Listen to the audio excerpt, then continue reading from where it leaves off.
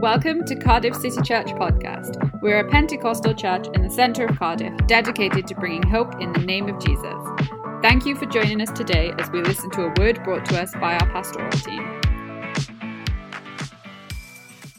Hi there, City Church Cardiff. It's just such a great thrill to be able to share with you today. I wish that Amanda and I could have been with you in person, gathering together on this special Sunday, but that's not been possible. So a real big thank you to Pastor Dominic and the team for making it possible for me to still be able to share with you on this special day. And it's special because it's Pentecost Sunday. And Pentecost Sunday, for us as Pentecostals, is a day that we acknowledge and remember the power and the gift of the Spirit who comes to us, lives within us, flows from us, and is the dynamic and the impact that we can have on the world today, as we'll reflect a little bit together.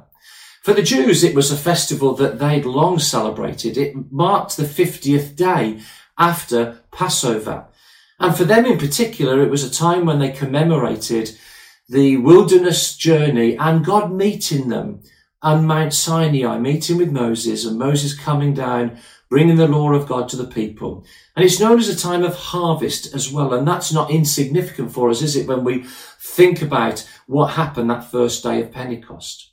And so let's just read for a few moments those first 4 verses of Acts chapter 2, when we acknowledge what happened for those first disciples.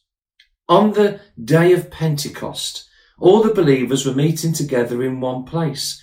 Suddenly there was a sound from heaven like the roaring of a mighty windstorm, and it filled the house where they were sitting.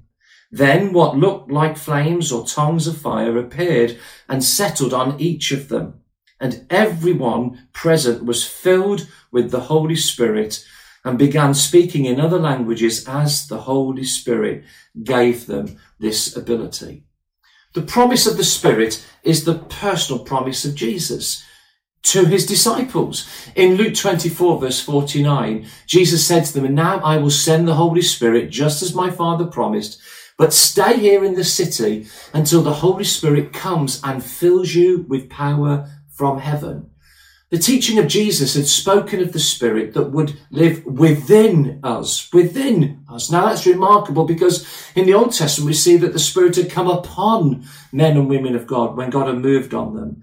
But that first Pentecost day is a revelation, the Spirit that comes upon us and lives from within us. And Peter makes a really very special announcement, doesn't he, as at the end of his sermon in Acts chapter 2. We read it in verses 38 and 39, and this is what he said. "Each of you must repent of your sins and turn to God, and be baptized in the name of Jesus Christ for the forgiveness of your sins. Then you will receive the gift of the Holy Spirit. This promises to you and to your children and even to the Gentiles, all who have been called by the Lord our God." And so I can say with confidence today that the Spirit is here. In other words, he is with us because he is within us. And when we look at Acts chapter 2, this particular incident, we see it was both a miraculous and a mysterious event. It was miraculous, and it was an event that was obvious to those disciples of Jesus, that 120 people who first gathered in that room and experienced this outpouring from God. The Bible tells us that there was a sound from heaven. And then it tells us that what looked like flames of fire were visible to them. And then, of course, it tells us that they spoke in other tongues as the Spirit enabled them. This miraculous event engaged their senses: sound, sight, speaking. They heard, they saw, they spoke. It was a miraculous event, but it wasn't so miraculous or mysterious that it didn't actually engage them. And yet it was mysterious in the sense that in verse 12 of this chapter, the disciples are saying to themselves, "What can this mean?" They asked each other. This was such a remarkable moment for them. And I suppose for generations since, we've asked that question about the Spirit, this invisible yet present member of the Godhead with us. How amazing it is that God came to the church, birthed the church on that day. And here we are 2,000 years later, men and women who are seeking the life and the power of the Spirit, from within to flow out and impact our world. And so maybe we need to ask the question, what does that first day of Pentecost mean for us today? What is the impact that it might have for us today? And I suppose I want to summarise much of what I want to say to you in these moments in this phrase. That was then, this is now. That was then, but this is now. Think about it with me for a moment, won't you? The day of Pentecost was nearly 2,000 years ago. That was then. God poured out the Spirit on the newborn church, and that was then. They were impacted by an encounter with God the Holy Spirit. That was then. And they exploded in the miraculous and in the mission of Jesus. That was then. But this is now. And I want to unpack that vital lesson for you and for me today, that was then, but this is now. In other words, what I suppose I'm saying to you today is that any encounter with the Spirit we might have had, that might have been in our past, is not sufficient for our today. That the day of Pentecost, as we remember it today, almost 2,000 years ago, was remarkable, and it birthed the church and it launched the church out in mission and in the miraculous and in making an impact in cities and nations and continents. But God wants to do something today. The gift of the Spirit is a promise of fresh power, fresh encounter with God for every day that we're alive and serving and following Jesus. It's interesting, I can't see anywhere in the New Testament that they had a special day to celebrate the anniversary of the day of Pentecost. Now, I'm a good Elim boy. I grew up in the Elim church. All my life spent in Elim. And I can remember a time when we used to celebrate anniversaries. The anniversary of the church launching and the church building, and special anniversaries, Sunday school anniversaries, the anniversary of our pastor arriving. And we don't do that so much today. And there may be a sense in which we have in the past been affected by nostalgia, by memories of the past, memories of things that have impacted on us. But unfortunately, what happens with nostalgia is we remember the great times, but we don't often remember that even in those moments, we went after God and we hungered after God because of a current dissatisfaction we had. Now, if I'm really honest with you today, I just know how much today I need a sense of God in my heart and my life. Not just because of this current COVID crisis that we're facing, but the reality is that every day in my life, I need to know the freshness of God in my heart and in my life. You look at the story of the children of Israel and you find strangely in the early chapters of Acts how Stephen records their nostalgia for when they were wandering in the wilderness, how the children of Israel were thinking back to Egypt. In Acts 7 verse 39, he says how our ancestors refused to obey God and they rejected him and their hearts turned back to Egypt. How remarkable that having come out of those hundreds of years of captivity, they found themselves in a wilderness and they wanted back into Egypt. And somehow we can be caught up with remembering the peak moments of our lives, the high moments. And yet we need to remind ourselves that though that was then, this is now, and that God is not parked in our yesterdays. He is very much present in our today. So where should your life be today, and where should my life be today? One American preacher, Jensen Franklin, has said this, that there's nothing more miserable than someone who has known the touch of God on their life and has lost it. And I confess afresh to you today that and I'm hoping you would say it too for your life, need a fresh encounter with God the Holy Spirit for my today. I could wax lyrical and tell you about some amazing moments in my life where I've encountered the Lord. Think back to when I was 14, I was first baptized in the Holy Spirit. And when I was 17, had a remarkable encounter with God at a Bible week. And my times in Bible college and my early years in ministry as an assistant in our Swansea church and just learning so much under Dennis Phillips about the Holy Spirit and times where God moved, and through the times I've served as a church pastor and moments in my own private life where I've really encountered the Lord. But I have to say, even over my own life today, Stuart, that was then, but this is now. And today God is wanting me, as he's wanting you, to hunger and to thirst after something more, something fresh of the touch of his Spirit on our lives. We know well, I'm sure, the little passage in Ephesians chapter 5, verses 18 to 20. And I want to read it to you from the Message, where it says there, don't drink too much wine. That's pretty good advice, by the way. That cheapens your life. Drink the Spirit of God, huge draughts of him. Sing hymns instead of drinking songs. Sing songs from your heart to Christ. Sing praises over everything. Any excuse for a song to God the Father in the name of our Master, Jesus Christ. You know, we need today to be saying, Lord, I'm thirsty and I want more of you. Because to those of us sometimes who are conscious, probably more conscious of our past failings than we are of our present blessings in Christ today, I equally want to say to you, that was then, but this is now. That God's grace is a wonderful gift that takes us beyond the failures of our past and promises us the Spirit today for our life today. I love in that passage in John chapter 7 where Jesus has been teaching in the temple and the Festival of Tabernacles is taking place. And what happened in that festival was they would remember the time when King David was so thirsty and so craving for some waters from Bethlehem that two of his mighty men snuck out and snuck beyond the lines of Saul, the king who was pursuing David, and went and brought him back a cup of water from that fountain that he craved to drink from. And he was so overwhelmed by their sacrifice and their love for him that he poured it out as a drink offering to the Lord. And in the Feast of Tabernacles, that was something that they did.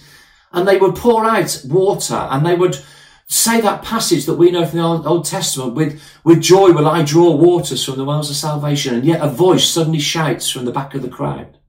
In this very festival that's taking place, this voice from the back of the crowd shouts out, and it's the voice of Jesus. And John records for us that Jesus shouted out, anyone who is thirsty may come to me. Anyone who believes in me may come and drink. For the scriptures have declared that rivers of living water will flow from his heart. And John says that when he said living water, he was speaking of the Spirit who would be given to those who believed. But the Spirit had not yet been given because Jesus had not yet been glorified.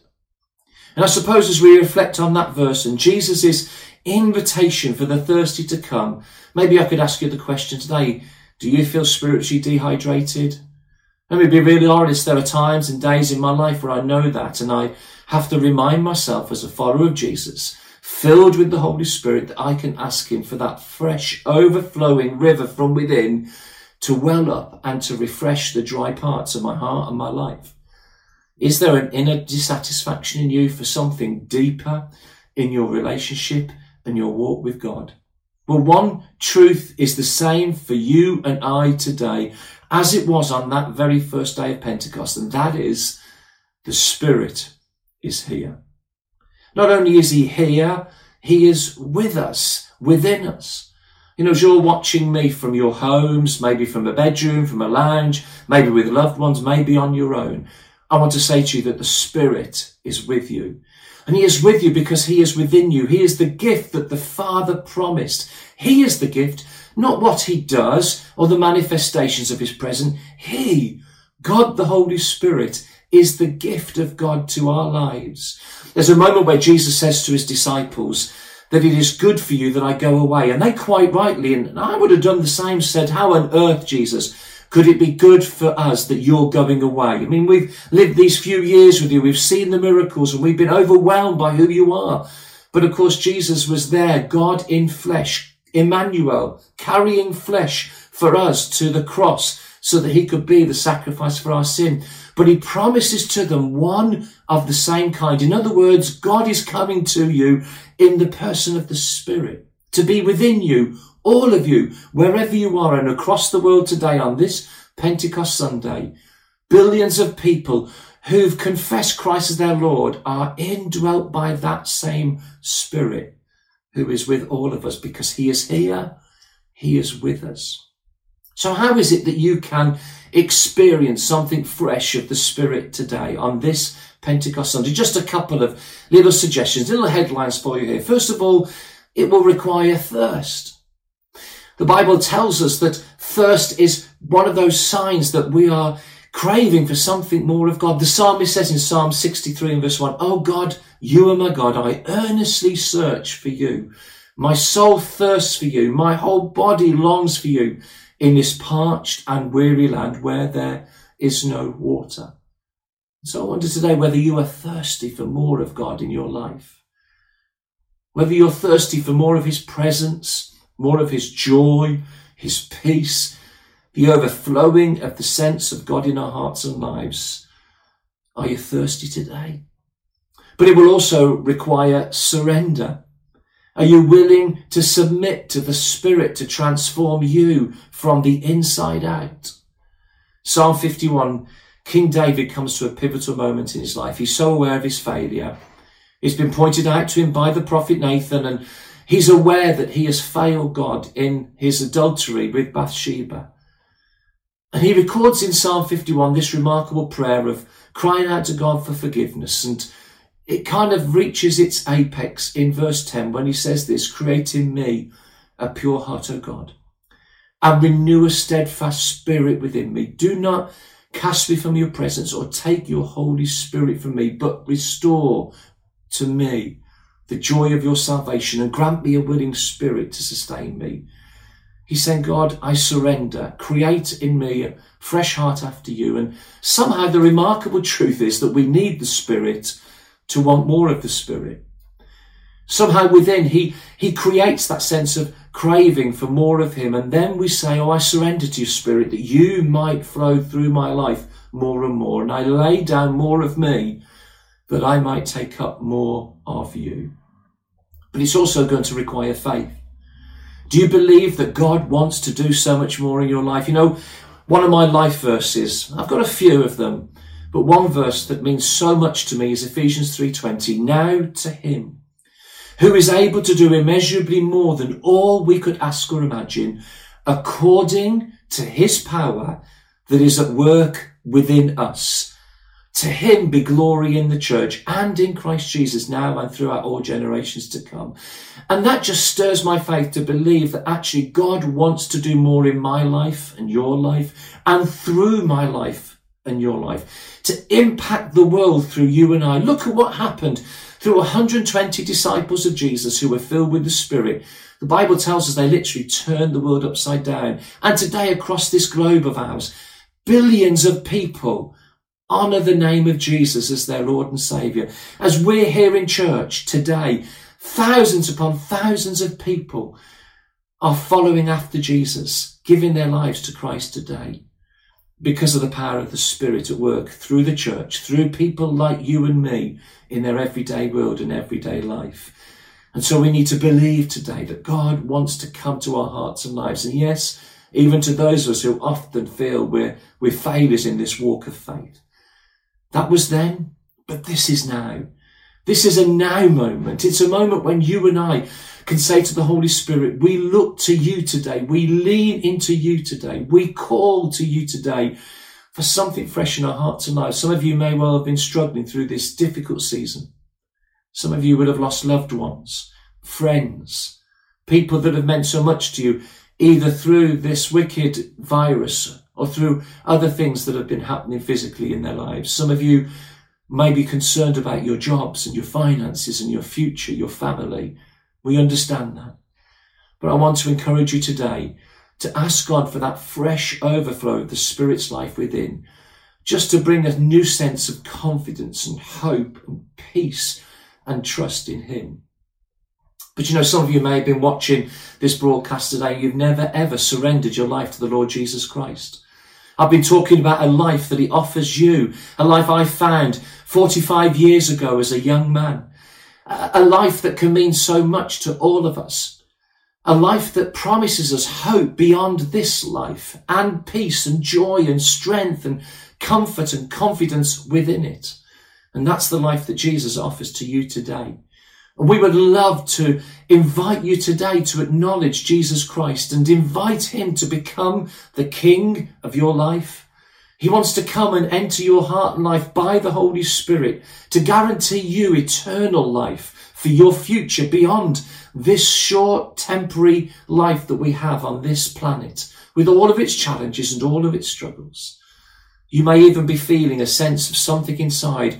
Gosh, that feels strange. I don't know what's going on in me. And that might well be the impulse of God, the Holy Spirit, stirring your heart and life and inviting you to surrender to the Lord Jesus Christ today and invite him to become your all in all, to enter your heart and life by the Spirit and turn your life around.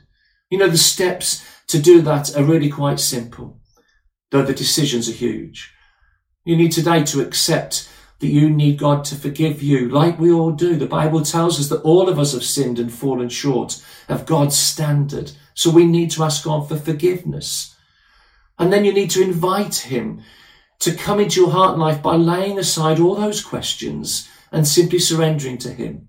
It's remarkable how some of those questions will make sense when he is part of your world, when he's within you, and you can understand more deeply God's plan and purpose for your life and for the world that we live in. And you need to take a step of faith, believing that God loves you and wants to bring you into a loving and transforming relationship with him through his Son, Jesus Christ, and the gift of the Spirit within your heart and life. You might want to do that today. And if you do, I want to pray a simple prayer and invite you wherever you are, sitting at home, watching this at this moment on Sunday morning, or maybe at another moment, but to invite Jesus Christ to be the Lord of your life. And I'm going to pray a very simple prayer, and then I'm going to invite you to pray that prayer along with me. Maybe say this prayer: Heavenly Father, I come to you today in the name of Jesus, and I recognize my need of you. And I ask you to come and to fill my life with your power and your presence. Forgive me and accept me into your family, and grant to me the gift of salvation and the gift of the Spirit, that I might live for you and walk with you all the days of my life. And I ask this in Jesus' name. Amen. Well, if you've prayed that prayer today, congratulations. And if you've decided that you want to follow Jesus today, you know, there are some online pastors now that you can connect with who'd love to chat with you through the chat function that you can see, or visit the church website. We hope you are encouraged by today's message. To find out more, visit our website at citychurchcardiff.com or find us on social media.